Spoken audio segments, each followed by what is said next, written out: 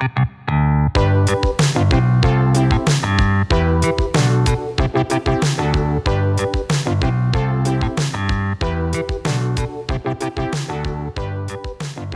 today's show, we are talking who's got next. Who are the next characters, comics you should be adding to your collection, eyeing to get them into your life, into your stack as soon as you possibly can. Because you guys, this world that we're living in, it's on fire. Characters and comics that are just lighting up. I am fresh from a major show, WonderCon, and I'm coming back to you and reporting to you definitely the stuff that you should be on the lookout.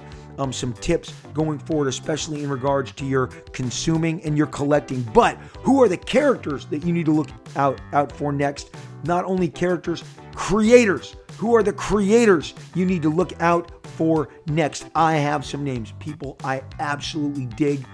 Names that I think are just finding their absolute peak groove that you should be involved with, chasing their work down if you haven't already. Who are they? I'm going to tell you all about them today on an all-new Robservations. Hello, everyone. Welcome to yet another edition of Robservations. I am your host, appropriately named Rob, which is why they are Robservations. And these are my Robservations of pop culture and comic books as they have mashed up to make the world that we live in. And boy, are we going to get more into that today. I have been fortunate to have been making comic books that are now part of the culture for 35 years. Very exciting. Was hired as a teenager. Never looked back. Was never prepared to really do anything else but make comics. And it's always great to meet other, up-and-coming talents as I have been able to meet, sometimes interact with, and actually hire and give work to over all of these last years, especially when I became a publisher about 5 years into my career, along with my partners when we started Image Comics together. This podcast is now a couple years old. I mentioned that because I really wanted to make note that today, on today's show, I would start off by thanking all of you. I've mentioned my career. I've mentioned this podcast, both briefly, but the memories aren't brief. The body of work isn't brief. I have really poured everything I have possibly had into forging this career and building it.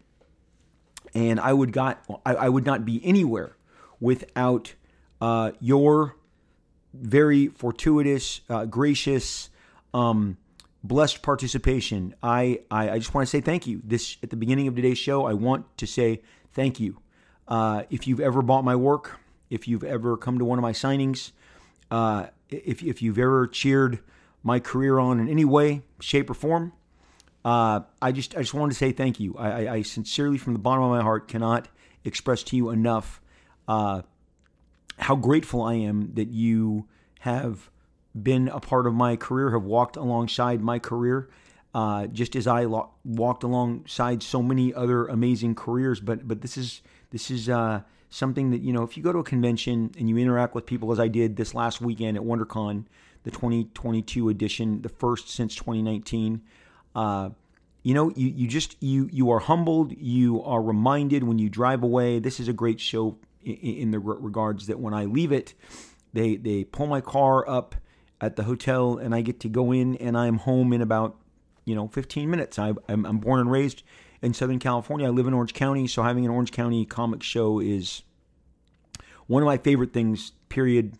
And I always enjoy, as I've mentioned in other shows, this particular show, WonderCon. It is an extension of the San Diego Comic-Con, the Comic-Con International, I guess they now call it, because they dropped the San Diego a while ago, so I always forget to do that. But they're Comic-Con International. So WonderCon is a Comic-Con International show. And I thought they threw a great show. I'm going to get to that in a minute. But I just want to say thank you. And if in this last year, if you've bought any one of my 30 Deadpool variant covers that we did celebrating Deadpool's 30th anniversary, I want to say thank you. Thank you. If you bought the X-Force 30th anniversary one-shot, I want to say thank you. If you bought my Snake Eyes Dead Game miniseries and the collection, I want to say thank you. I want to extend to you all my gratitude. Any of the variant covers, if you've come to any of my signings, again, I just want to express to you my thanks. I am living the dream. I have put the work in to making that dream happen, but you guys have carried me for all these years, and I hope there's many years to come. But I just wanted to start today's show by saying thank you, and thank you for listening to this show. Thank you for sharing the love, spreading the word, talking amongst your peers. Again, it's something that's becoming a common discussion, and I enjoy it so much. Sometimes if you guys find me quizzing you instead, it's because I want to know what you are enjoying and what you're into so that I can apply it. So that's a benefit. Again, the gratitude is sincere. Thank you so much. That is a benefit when I meet with and see so many of you.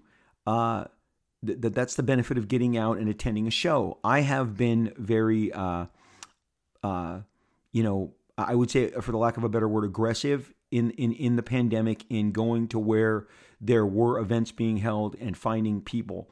It's kind of the lifeblood. It's the juice. It's the energy. I love participating. If you've come to one of my store signings, I always try to, I do make it a part of the store signing that you get a comic book signed for free. Generally, it's whatever is coming out that week or around the period that I'm or maybe the biggest project that was released either the week of or in the weeks to come at whatever signing I'm doing with you guys.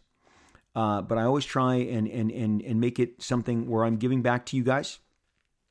And so that there's not any pressure on you, that you don't have to. The great thing about a store signing, by the way, generally the parking is free, the free admission to the store, and then it just it alleviates so much of the financial pressure of interacting with the creator, which is what I try and do when I do my tours. A convention obviously is a little different, but I value that interaction equally as much. Again, because now you have extended a fair amount of money to get in. And over the pandemic, I did both. I did stores and I did conventions. And, I got my shots. I got my shield. I looked at it as a shield. And whatever the controversy about, the shots and the boosters, and it was lost on me. And it continues to be lost on me. It was my choice to get the shield. I got what I call the shield. In maybe in my 50s, I figured I could use the extra help in getting out and reaching you. And I wanted to let you know that if it was something that you were concerned with, that I had taken care of business on my end to make it easier for you. And I mentioned in the last year, I went to New York, I went to Chicago, I went to Arizona, I went to Florida. Great, fun trip through Florida. Every state had a different outlook, a different viewpoint, but it was fun. And it was fun getting to see you guys. So when I say I was aggressive, I have definitely put a lot of appearances under my belt. For many people here at WonderCon, they told me this was their first show back in many moons. Some have not been to a show in 3 years, some 2 years. And again, LA Comic Con was up the street, 45 minutes in right around Christmas. Each show is getting back on its legs. The enthusiasm at WonderCon, I would say, was pretty big, but everyone has a different viewpoint. Every single person has a different viewpoint. What I try and bring to you guys is what I think are shared viewpoints of the show. Because again, right before I popped on here on social media, a guy made a comment, how was everyone's WonderCon? And I was fascinated. Mine was great. In case you're asking, I had a great time. I had a fantastic time. The guys at Hot Flips, they sell plastic, the plastic guards for your comics, the plastic guards for your prints. Hot Flips is a huge carrier of all of, again, the protective services for your valuable comics, prints, photos that you buy from celebrities. And they are always so generous. And I signed there, and we were facing Artist Alley. It was a fantastic spot. It was a great interaction. I really enjoyed it. And so I had a great show. But I read, on social media, some people's extremes. Really, like there were high highs and there are apparently low lows. What I try and bring to you is what I believe is the middle ground, is kind of what I think is undeniable about the show. The show was very packed. There was a lot of people.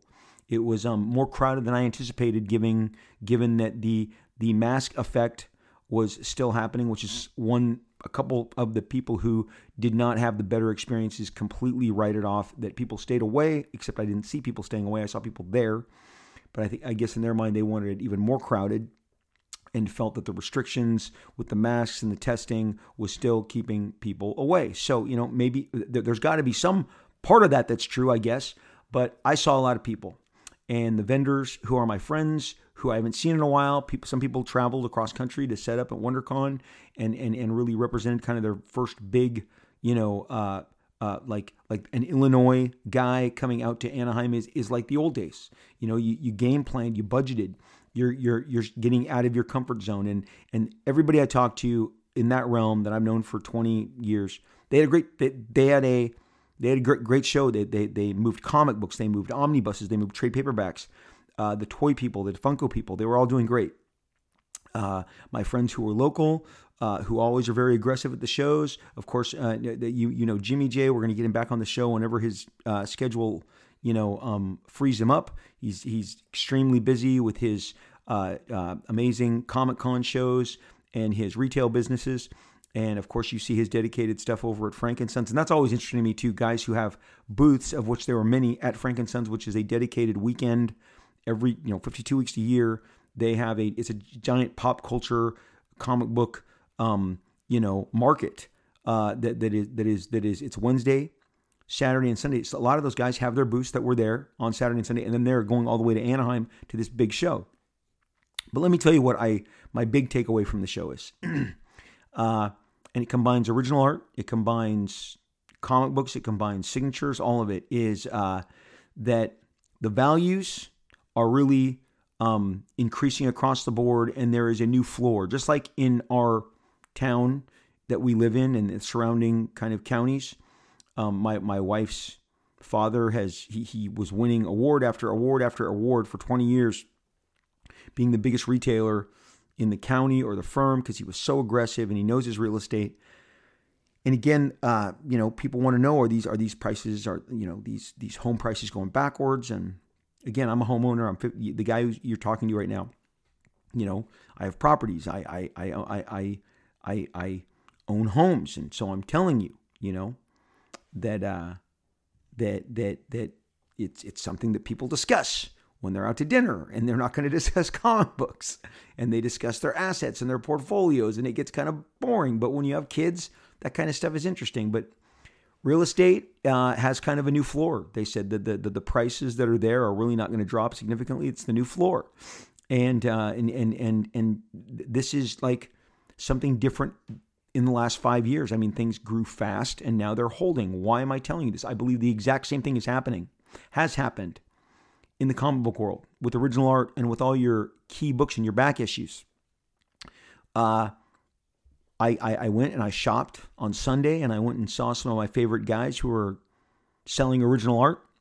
And there's a cover to a comic book that I wouldn't pull the trigger on in 2017, and I wouldn't pull the trigger on in 2018, and in 2019 it sold, and that cover was $18,000, and that's a lot of money. I mean, that's a car, right? That's a nice car. $18,000 is down payment on a nice car, or it's just a car. So I didn't pull the trigger on it. And then one day I went, and the guy's like, "You should have bought it from me." Another dealer, the guy who had it, said, "You should have bought it from me. I told you it was going to sell." It sold. And then it changed hands, and it went to an East Coast guy. And I figured it was something I would not see again.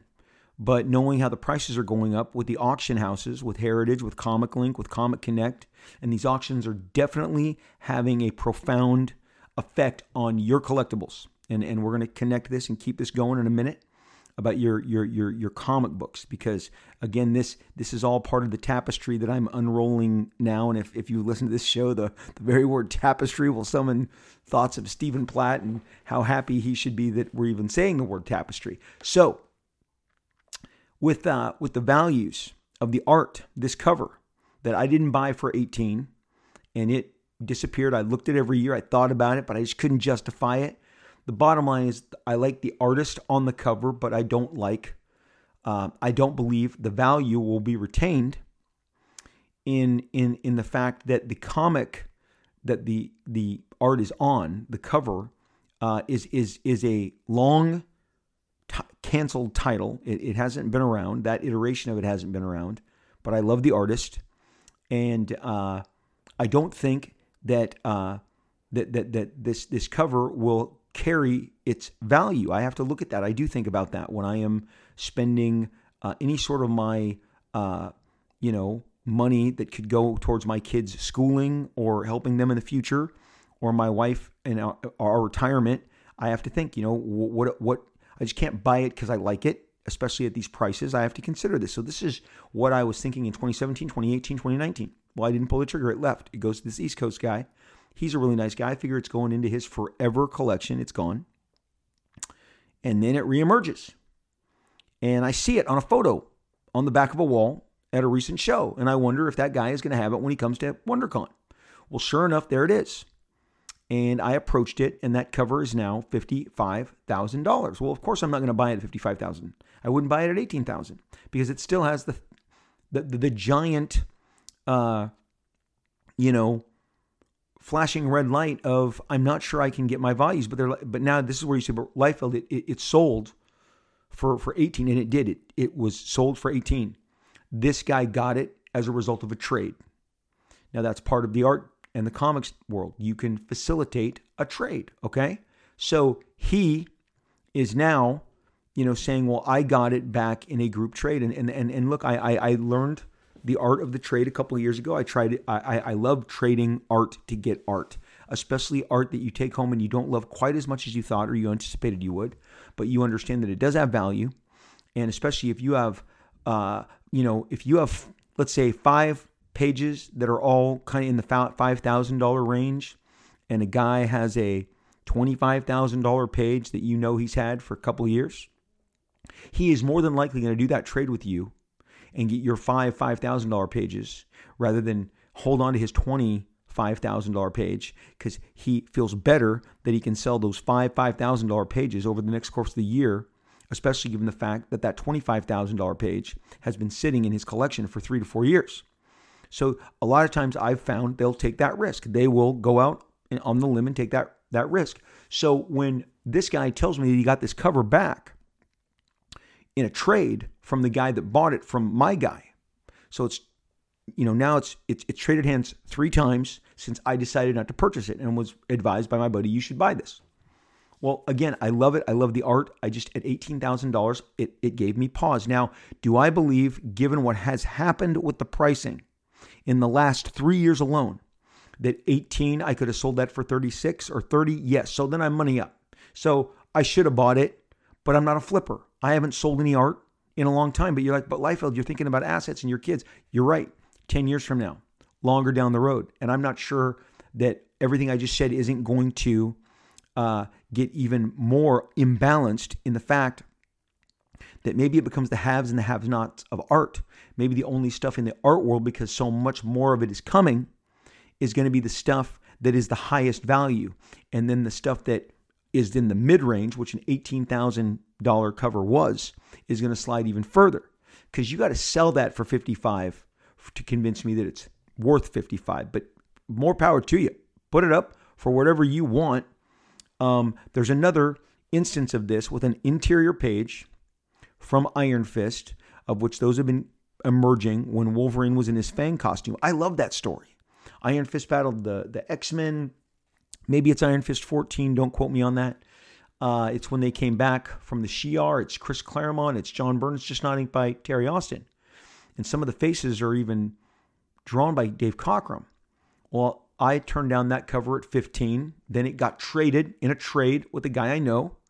And then he turned around and sold it. And it is currently at $50,000. Now, again, I cannot, in my mind, ever see where I can turn around and sell that page. It is Wolverine in a costume he is not famous in. And he doesn't have his mask on. It's the Logan face, which is great. On the art basis, being John Byrne and Dave Cockrum art corrects on it, it's got something. But it's my personal viewpoint that it's not worth 50. Now, again, the other cover, man, I would love to have it, but I didn't buy it at 18, and I'm not buying it at 50. So you're like, Liefeld, you've made this about your art purchase. No. You have to focus on the 18 to now 55 focus on the $15,000 page that is now 50. And this is, par for the course. There's an Invaders Jack Kirby cover that I had no interest in buying, but it's now 100. Those covers used to be 30 and 40. Now they're 100. Now, you guys, I have an extensive art collection myself, so I take these prices and I reflect them back on my own collections. But here's where it gets more personal to you in case you're not into original art.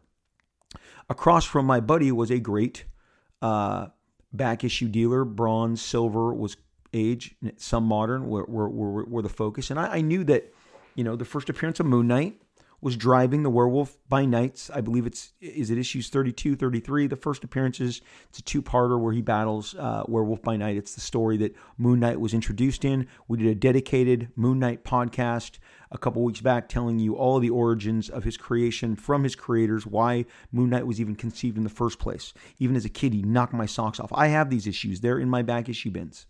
But I'm curious to see, what they were. And before I put my glasses on for everything to come in focus, I asked the guy, I said, what are you asking for this? He says, well, the 32 is the first appearance of Moon Knight in Werewolf by Night is that's around a 6.5 grade. It's not graded, but that's the condition. It's in this Mylar. He goes, and that's $3,000. And then that 33 or 34, if my numbering's off. The second appearance, which is my actually, I like that issue better. But he's like, that's more like a 4, like it's not in great shape. And I'm asking like, $400 for that. And I'm sitting there, and then he makes the off the cuff remark. This gentleman says, and these were like $20 books a year ago. These were like $20 books a year ago. And then I say, well, what about that Moon Knight number 1? What about that Moon Knight number 1? He's got it marked at 300. I have a couple of those. I have the Bill Sienkiewicz Moon Knight number 1 that was in 1980. And he says, yeah, that's kind of a mid-range. It's probably a 6, but yeah, I've got it up there at $300. And, that was a $15 book a year ago. Okay, so you may be listening going, man, that Werewolf by Night has been a couple $100 in my store for years. Great. Moon Knight got announced a while back. But what he's saying is this stuff has so radically accumulated value.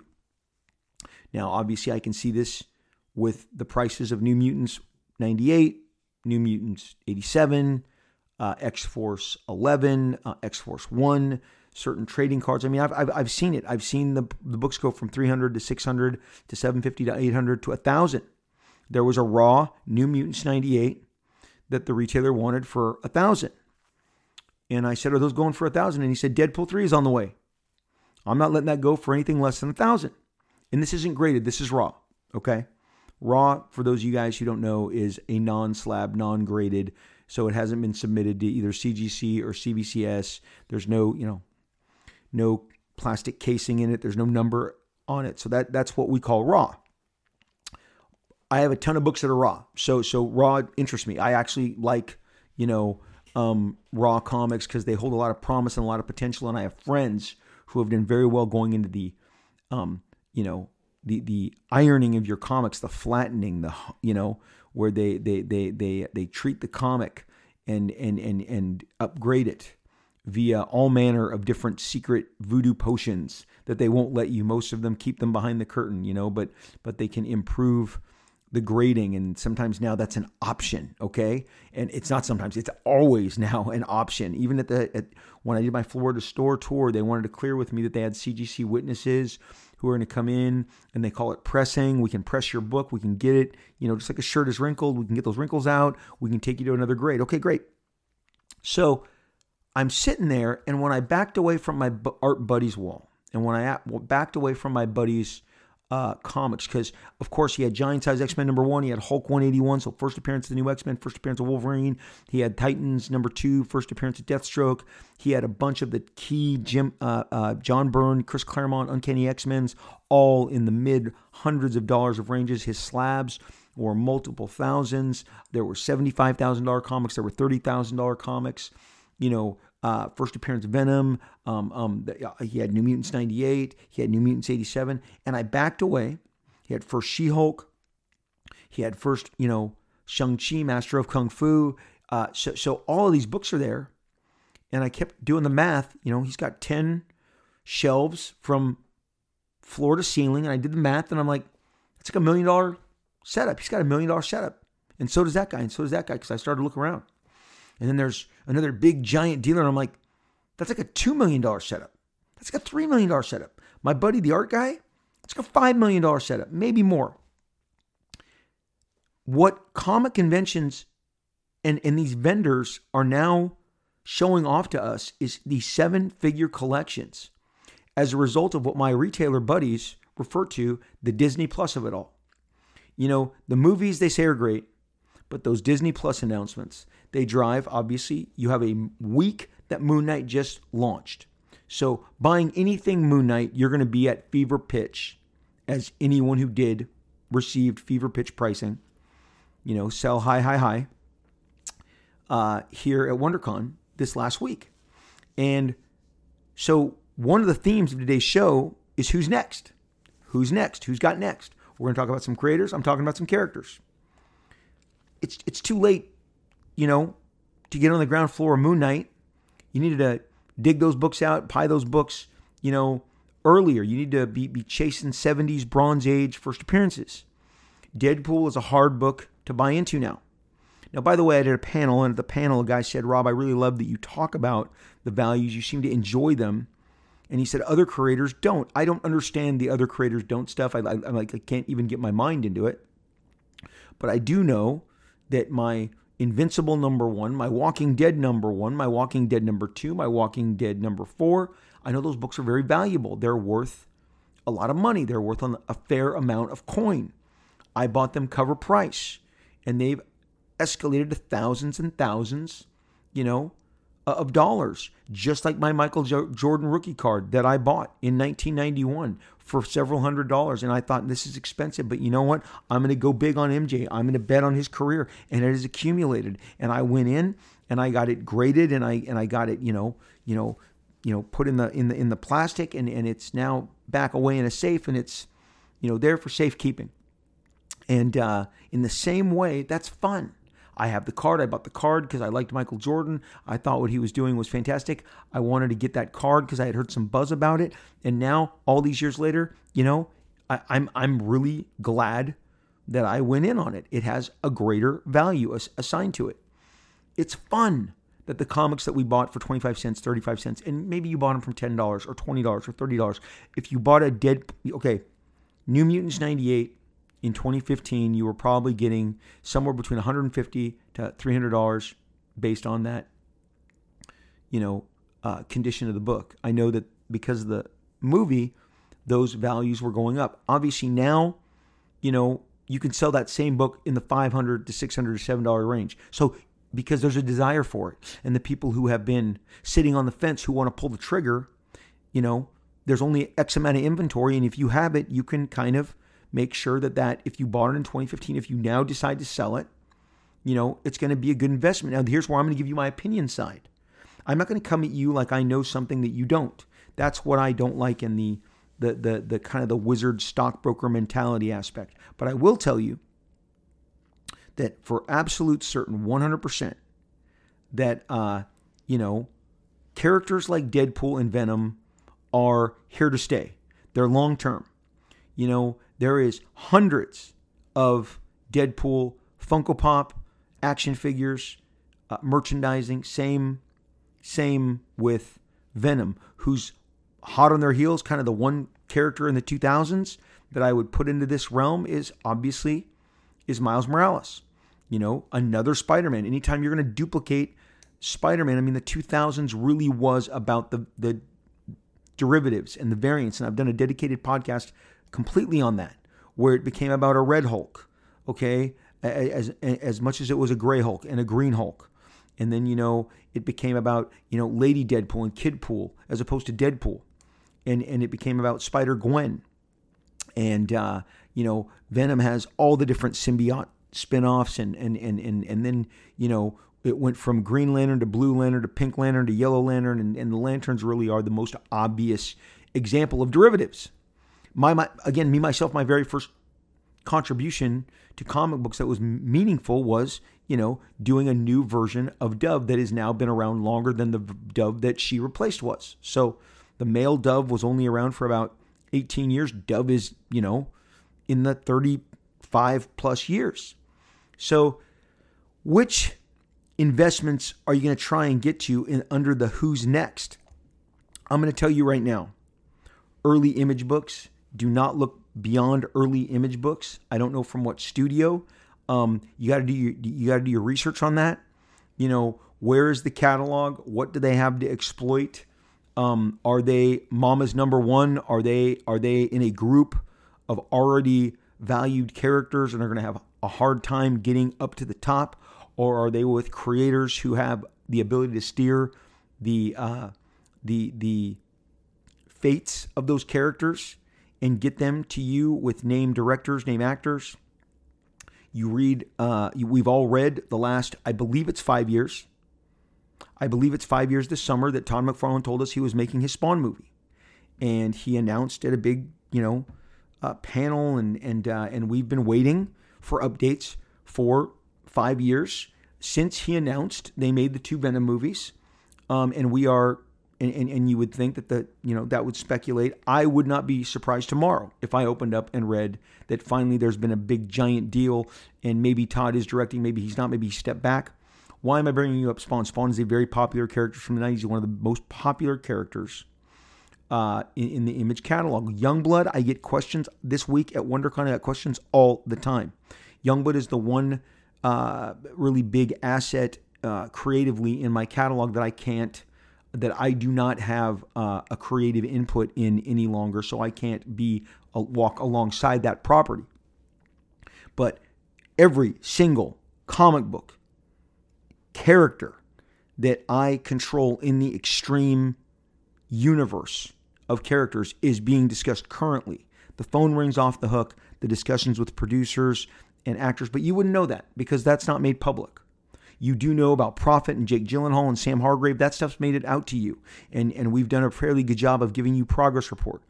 Prophet is moving in the right direction. I signed a lot of Youngblood number 2s. That's just my reality.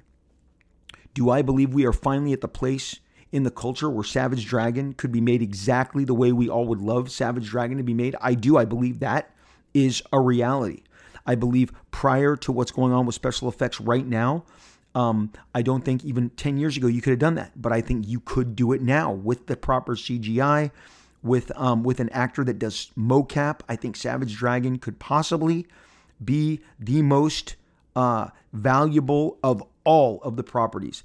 Somewhere within Savage Dragon and Peacemaker, there's a cross kind of pollination of appeal, and I think it would just blow up. I think it would just absolutely 100% explode. Okay, so look, whatever else is out there, maybe you have a robust collection. You bought a lot of everything. So if, like me, if something clicks, if Master of Kung Fu, Shang-Chi happens, I've got that. I pull it, okay? And I got Jim Starlin to sign it back in 2017, and I sent it into CGC. Yes, of course I participated in that. I don't have any of my expensive Moon Knight stuff that went in, but I got my Eternal stuff in. I got my She-Hulk. Again, these are copies that I bought off the spinner rack myself, so I'm with you in that regard. That there's stuff that goes up and goes down, and it does seem like every single aspect of the streaming components that we have out there, platforms, the Netflix, the Amazon, the Hulu, the Disney Plus, HBO Max, they're all Peacock, Paramount. Oh my gosh, there's so many of them. All of those are buying up right and left. So it's almost like it's too much to follow. I'm going to tell you right now, I had an epiphany this weekend. There are I was told by somebody that there was an upcoming Marvel show. It's not out yet, but they don't see the pop there. They don't see like the interest, like with the same amount of lead time that say a She-Hulk or a Moon Knight had. This is the words of my retailer. That they're not seeing with this other character that I'm not going to mention. They're not seeing the same run on that character, given that the character has been advertised, cast, that they've shot it. There's a trailer, and they're wondering if that's going to have the same run. Well, here's what I realized with everything that is coming out now and so much to watch and consume in terms of live action media alone. I'm not going to watch it all, just like I don't buy it all, just like I don't read it all. I don't buy every Marvel comic. I never have. They were the comic company I supported the most, but I don't buy every Marvel comic. It's not possible. And so I will not be watching every Marvel streaming show. There is one show I have already not watched one single frame of. Maybe if you can go down back and figure out you've listened, you've like, yeah, Liefeld never mentioned that show. I did not watch it. I will not watch some of these upcoming shows. I just will not be able to watch all of them. Yes, I watched Moon Knight. Yes, I enjoyed it. Yes, we can talk more about it when there's more episodes. I thought it was a big swing. I loved the indie, really kind of the indie aspect take to it because that's what I dig. But here's the deal. I can't possibly watch all the Marvel content. I never have. I didn't watch Cloak and Dagger. When it was on, I didn't watch Agents of S.H.I.E.L.D. I caught all the Netflix stuff, but as it expanded, I didn't watch Hellstorm, the Damien Hellstorm, that show that was it on FX? I'm not sure. I didn't watch all of Legion. Again, this is not new for me. I cannot consume all of the Marvel product. I cannot consume all of the DC product. It's just not possible for me, but it may be for you at your 20-year-old, your 30-year-old. But, a lot of the guys who I see who are bringing me books to sign, and I see what's in their stack and what they're taking to the next guy to sign. Got to be honest, these are guys in the late 30s, 40s. They're in their 50s. They've got their disposable income. This gets back to these high-volume, million-dollar setups. The average retailer, as he puts those giant-sized X-Men #1s, those Hulk 181s, those first appearance of Electras, the Amazing Spider-Man 300s, the New Mutants 98, 100, 87, whatever there is, Youngblood 2s, Spawn #1, Youngblood #1, all these books that they put on their wall. She-Hulk, Moon Knight, if I didn't already say that. The accumulative value of these books, and especially if they have one or two of each, this is contributing to these giant, it's like when you go into the antique store and they're like, don't touch that. Like every single retailer is now handling somewhere especially if they are dealing in Bronze Age to current, it's a potential $1 million booth you're in. You are standing in $1 million booths, especially the artwork. These are $1 million displays. And I'm just telling you that because it is just incredible. And to kind of dovetail and wrap it up, what everyone looks to, and I'd mention the auctions. In the original art forum that I am, that has thousands and thousands of people weighing in all the time, they're like, hey, I don't understand why this Hulk 181 and this giant size X-Men #1 is currently at like $75,000 and it's more than this. The guy actually had a cover, a Wolverine cover by Jim Lee, and he's saying, why is this more? It's currently, I don't know the guy who made the thread, but it's there, and I did not interact with it, but I read everyone's responses, and the guy goes, dude, people want their slabs. They really do. And the guy said these auctions, and this is what the guy who has the cover that I wanted that went from 18 to now 55, he says, Rob, the auction houses are bringing greater and greater awareness. That Secret Wars Black Spider-Man costume sale brought eyeballs to collectibles and comics in a way that there has never been before. The buy-ins, I said to you 20 minutes, the floor is high in real estate, especially in Southern California. It's not going back down. That's the prevailing notion. And we've been in a pandemic. We have come out of a pandemic for 2 years. And so the prices did not go down. They went up. In the collectible market, the floor right now is likely not going to drop. Are you going to get a Moon Knight first appearance cheaper in 6 weeks, 2 months when the show wraps and the heat dies down a little? Yes, but that buy-in price is going to be higher from this point on than it was a year ago. It's not going back to a year ago. It's just these values are here to stay. Original art, original comics, the floor is steep. And the buy-ins are not going to get cheaper. So if you're deciding to buy in on comic books, raw, graded, whatever, you need to start pulling those triggers. That's my loving advice to you. Otherwise, just stand on the sideline and watch. So guys, I didn't leave with any art at WonderCon. I chose to not participate.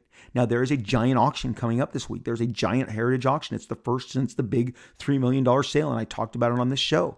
And collectibles and values are something that we love. Again, getting back to the Michael Jordan card, getting back to these first appearances, Walking Dead. Imagine, having a bunch of those Walking Deads that you bought off the stand 20 years ago. And now, wow, The value, the desire for those is off the charts. Same with Invincible. I'm not sure where the boys are at. It's got to be high. Everything's got to be high. It's just prevailing notion. First and early appearances are always going to drive this market. That's what people want. That is what they desire the most. Okay, your Harley Quinns, your Venoms, your Carnages, your Deadpools, your Cables. The 90s and the 70s is robust with this stuff. And like I said, if you want to go and do an investigation, some guys tell me Youngblood 2. I can speak to myself. They're saying it's a $30, $35 buy-in right now. Okay, that's not expensive. $30, $35 is not expensive. Okay, you want to get that before it goes to 75, 100, and it will, and it's going to, but because you're talking to somebody who's not going to rest until he sees this vision through. Just like I know, without telling you, that Eric Larson and Todd McFarlane are going to do the same. And Robert Kirkman's going to continue to push what's in his catalog. And Marvel's not going away. I just don't know. So yes, American Chavez, the Doctor Strange appearance, that's picking up heat. People want to know if it's got legs. We don't know. Now, there's going to be a secondary component, an episode I've been holding off doing that I think at the very least will entertain you, but we will get to that at another time. And it's when I talk in depth to you guys about how many, when it gets down to characters and then just raw appeal. I have opinions on this. I've held them to myself. I'll be getting to that in an upcoming episode, so hang on to your hats. Hopefully there'll be some science involved. Now, this episode is Who's Next? So I talked about comics and creators, and I've talked about characters and first appearances and values on comics, but I really look back hard and long at, is this a sex show? I'm looking back at the people who are generating what I believe to be long-term interest creators that you should definitely buy in and follow. Now, I have whittled my criteria to 10 years. You have got to have been on my radar, have done something in the last 10 years. So right now that's 2012. If you've been in the business in 2009, 2008, 2010, that's 12 years. No, I tried to make it in the last decade. A lot of guys, they get their sea legs under them and they take off. Me and my peer group, we all kind of managed to pop. I use myself obviously as an example all the time because I've lived it and I've watched it with my peer group. We all popped within like 5 years. Nowadays, some guys are taking 10 years. It's taking a little longer. That's why I'm going a decade. But all of these guys that I'm going to tell you about today are guys that are absolutely crushing it. Okay, and to keep this train rolling, the guys who I believe who are the next, who we are watching come of age right now. So I always talk about my peer group. Well, I'm gonna pivot to the directors that came of age in the 90s. The Quentin Tarantino, the Paul Thomas Anderson, the Robert Rodriguez. Those three guys were tearing up the space with all of their early successes. But whether it was Reservoir Dogs or Pulp Fiction, or whether it was Desperado, El Mariachi, whether it was Boogie Nights and Beyond. I mean, everything that these guys did excited people. They were bringing audiences. They were demanding and making buzz, and you wanted to see what they would do next. You immediately were waiting to see what is their next project, and then you went and saw that. You went and saw Jackie Brown. Okay, you kept it going. You went and saw Magnolia, okay? And like I said, El Mariachi, to Desperado, to Once Upon a Time in Mexico, to Spy Kids. I mean, they created this excitement about the work that they did. And as directors, you can only do X amount of work. It's easier as a comic book artist to put out a larger body of work because you can get to people every 30 days. Obviously, movies take 9 months to a year. Then there's the marketing, there's the selling, there's the window of time that they're playing in the theater.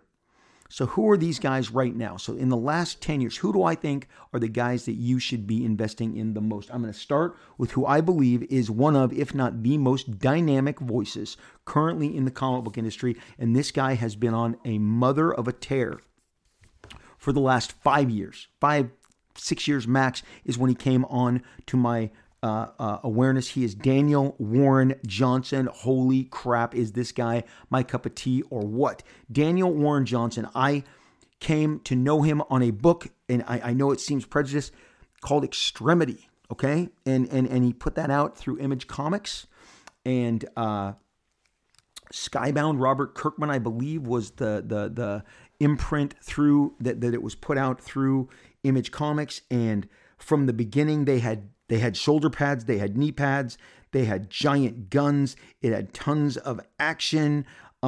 It was exactly my cup of tea. There was ponytail dudes, there was dudes with beards. Extremity was fantastic. I never missed an issue. I thought this was really a voice. I could see the manga in him. I could see the Eastern influences, all manner of different anime and manga storytelling techniques and styles that he was participating in. He inks his own work. He does it all. He does it on paper. I've watched him sketch at the New York Comic Con. I have been blown away. I love how his brushes and the brush strokes and the pen and he's not afraid to get thick and chunky and energetic in the body of work. It moves. He followed up Extremity with a project called Murder Falcon.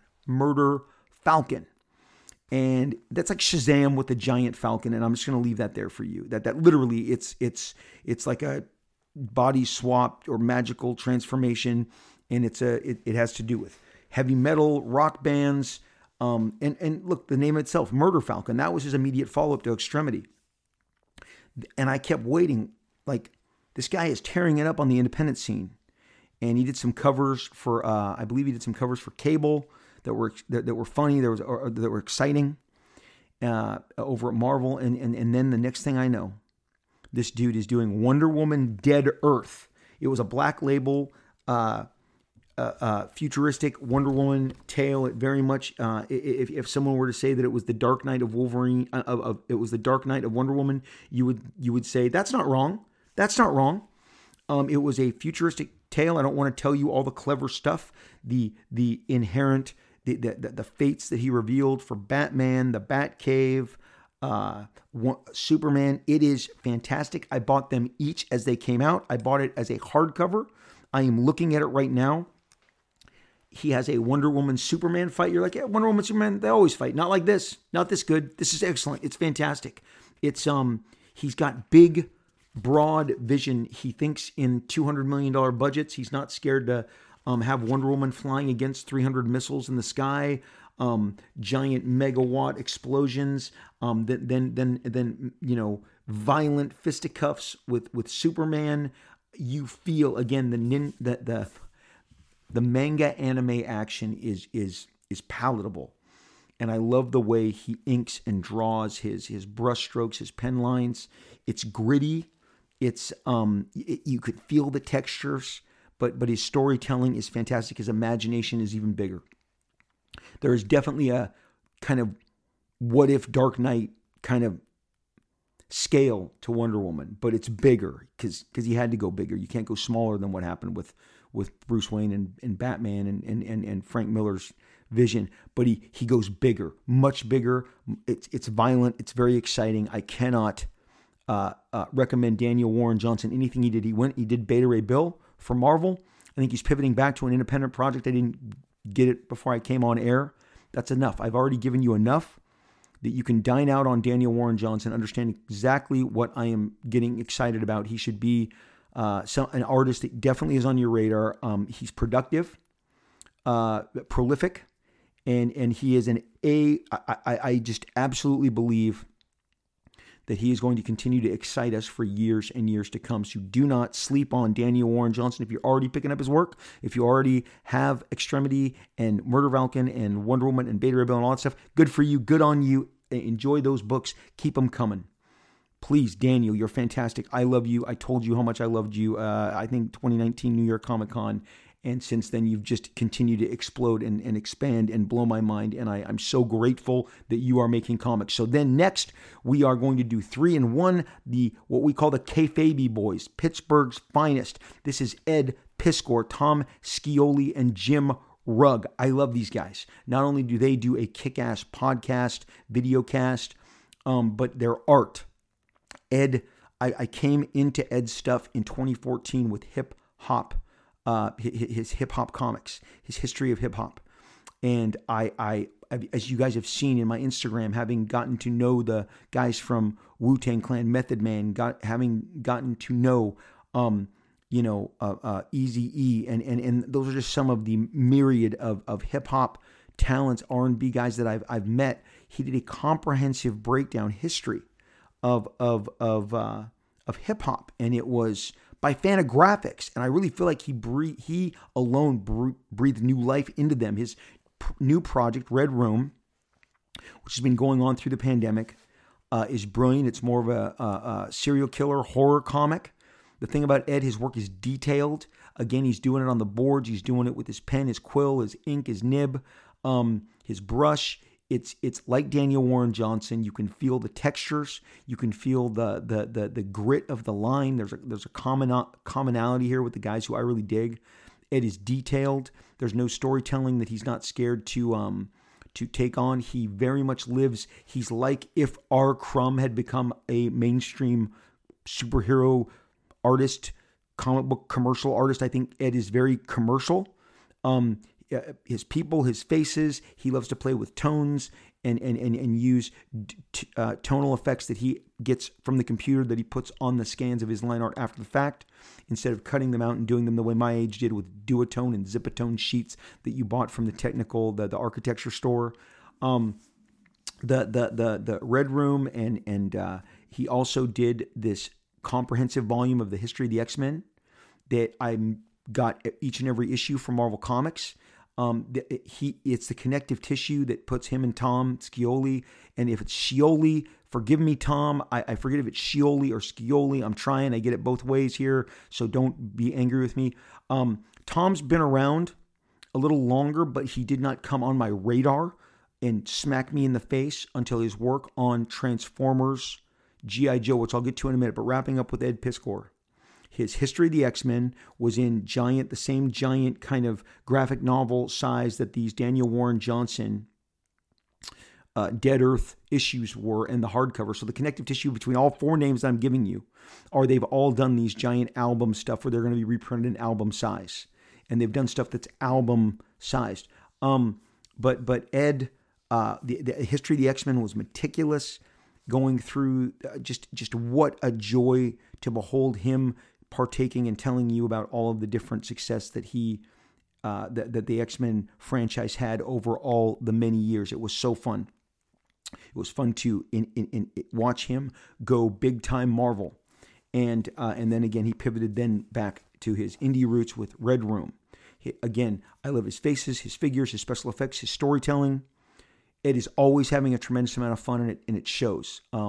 Again, he's got the best aspects of the gritty underground guys and really indie instincts, and then he can put it in a really mainstream, distribution of his work on the page and delivery service. Like the final product is so palatable, it's so commercial. I love Ed. I'll be following him the rest of my life. Tom blew up Transformers, and G.I. Joe was a thing that IDW put out, I believe, in 2013 or 2014, and it blew me away. And without that work, I don't believe that I can also get in and make some noise on the G.I. Joe franchise. It was that riveting, that inspirational. It was a free comic book day. I think it was Transformers G.I. Joe Zero.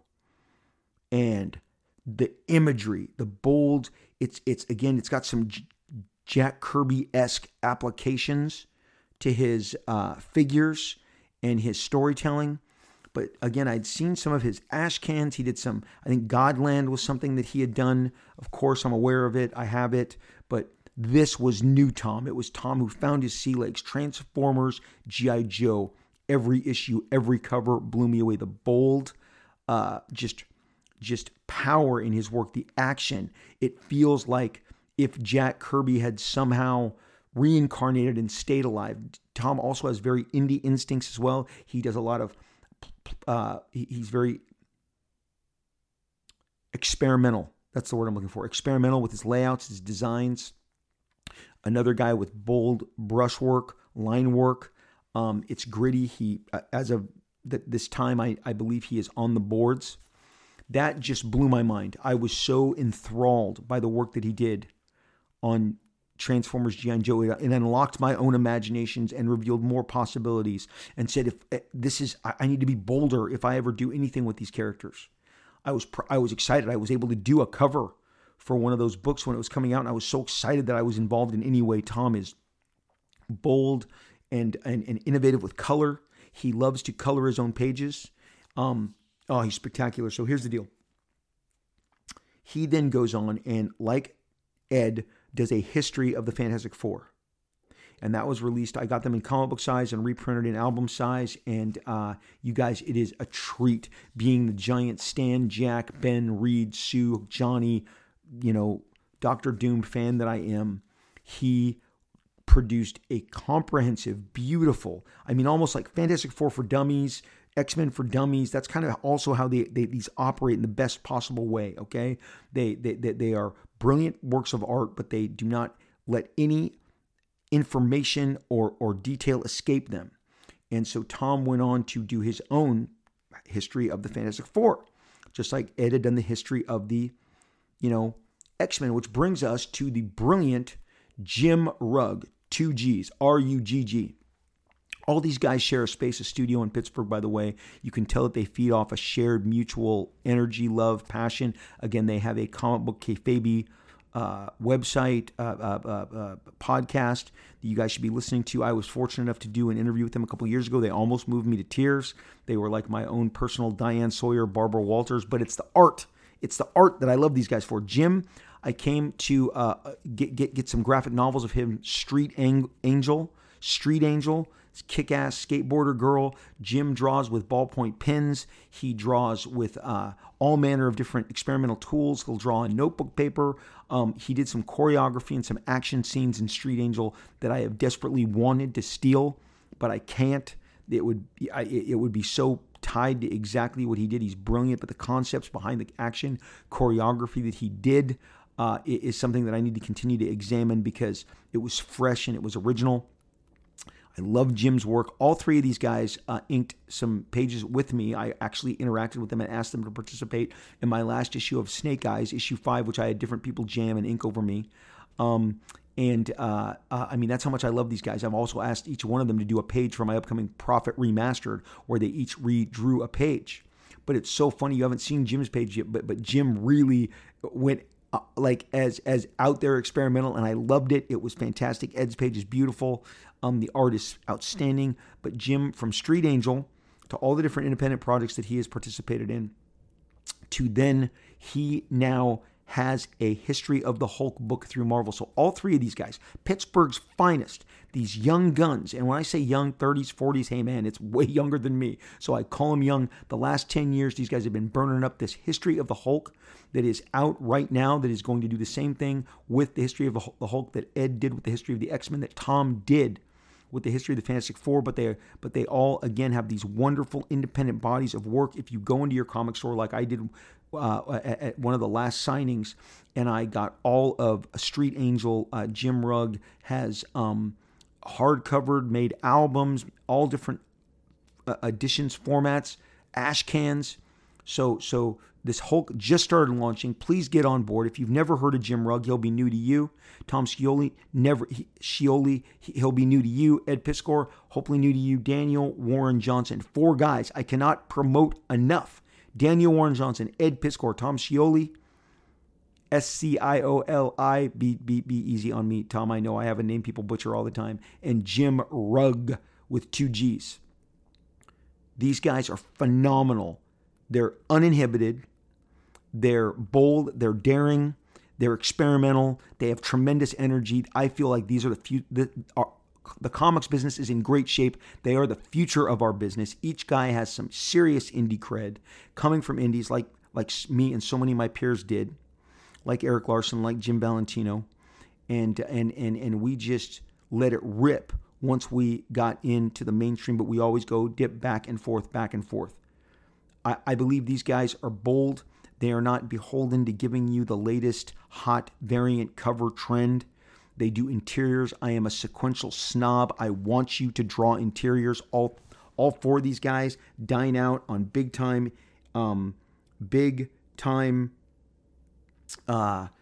they each one of them dine out on big time interior sequential work. They tell stories. That's what I love. They're not out trying to buy 10 variant covers, which is great. If that's your model, that's great. I'm into sequentials. I want your sequentials. I want to see what you're doing with the page, what experimental layouts and breakdowns and formats that you're applying that can excite me at my old age as both a participant, consumer, and as an artist. So you guys, that's who I got next, okay? Above and beyond, these are the guys that turn my crank. These are the guys that excite me. I'm happy to bring them to you and share them with you. I am just not as aware of the kick-ass female talent that is out there. Don't try and paint me in any certain light. I have a dedicated ElfQuest podcast, and Wendy Pini was as inspirational to me in the period that ElfQuest was going on, and I did a dedicated ElfQuest podcast completely dedicated to Wendy, who was writing and drawing and inking and publishing and painting. She is a phenomenon. I have not seen her equal in years and years and years. I buy art. I don't buy, male art or female art. I just buy it. So, the fact that there's 4 guys that I'm pitching you today, these are the 4 guys whose work reaches me. They really inspire me. There's a lot of commonality in each one of their games. They're bold. Each one of them has a manga kind of application of their work, some more than others, but it's there for all of them. Some have, Ed is almost like a film director. I see cinematically so much of what he's doing. Anyway, these guys are the best. Please seek them out. Try their work out. This is who I've got next. This is who I would pick building my squad. I've incorporated a lot of them, asked them to participate with me on different projects. So and hopefully look forward to collaborating with them more in the future, as well as meeting the new guys who have and gals who have next. But for me, whether it's comic books, first appearances, collectibles, characters, we covered that, and creators, that is my kind of download with you today. I hope you enjoy it. I hope it takes you at least one of these names and one of these characters or first appearances takes you to a new place. And if so, I will have done what I set out to do when I clicked on this mic today. And I am thrilled to have shared this time with you guys. And as I, open today's show, I'm going to once again thank you so much for listening. Thank you for being a fan. Thank you for participating. So there you have it in regards to who's got next. Who's got next characters? Who's got next creators?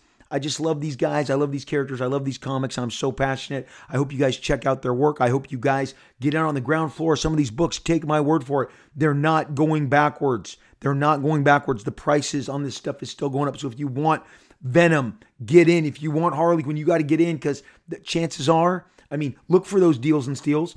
Absolutely. But they're really, honestly, they're just going to continue to accumulate. You guys, at the end of every show, I read your amazing messages and support that you give this show at the end of every episode, whether you send it to me on whatever, through Apple or through the website or through Instagram or Facebook. I read your messages and your support. I appreciate it so much. We need, when you guys leave them on the actual like Apple or the platforms like Spotify, it helps us stand out again so much. And I appreciate all that you guys do. I'm going to read today.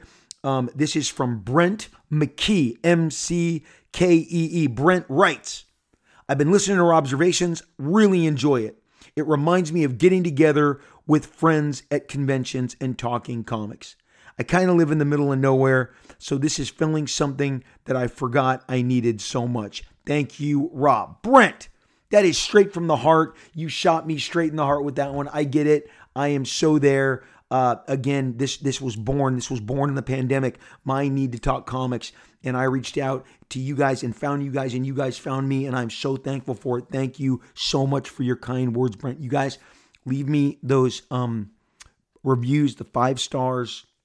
I share them at the end of every show, just like I read Brent McKee's very kind, brief, kept it brief, but I get it. It's so sweet, and it lifts me up. It tells me that I should keep doing this. I appreciate it so much. You guys on social media, I am on Twitter at Robert Liefeld, full name RobertLiefeld, at Robert Liefeld. I have a blue check. That's where I'm at. You can talk to me, all the different interactions that we have. I enjoy it so much. I enjoy talking to all of you guys across social media, and Twitter is definitely very chatty, Kathy. So I love to talk to you guys there on Instagram. So that was Twitter. On Instagram, I am at Rob Liefeld. Again, blue check, RobertLiefeld, blue check. That's me. I love talking to you guys, your DMs, your messages, your comments that you leave on the stuff that I share. I just again love that we can just speak to each other all over the world. I'm talking to people from Chile. I'm talking to people from Canada. I mean, it's all over the country, all over the world. I love it. You guys can catch me there. This podcast, Robservations with Rob Liefeld, has a dedicated Facebook page, or Meta, or whatever they call it now.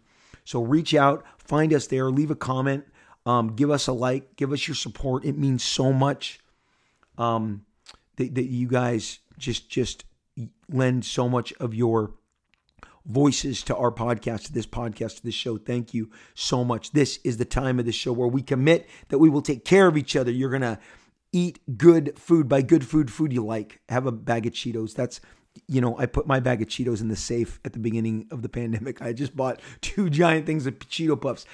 I'm sure most people already have turned this off, so this is an extra special. Yes, that day that we went into lockdown, I'm like, oh no one's getting my Cheeto Puffs. Out to the safe, put them there, didn't tell anybody, don't get into my snack food. Maybe I put some cookies and ding dongs in there too. The dad's fast food was off limits. But when I say good food, eat the fun stuff, or have a gourmet meal.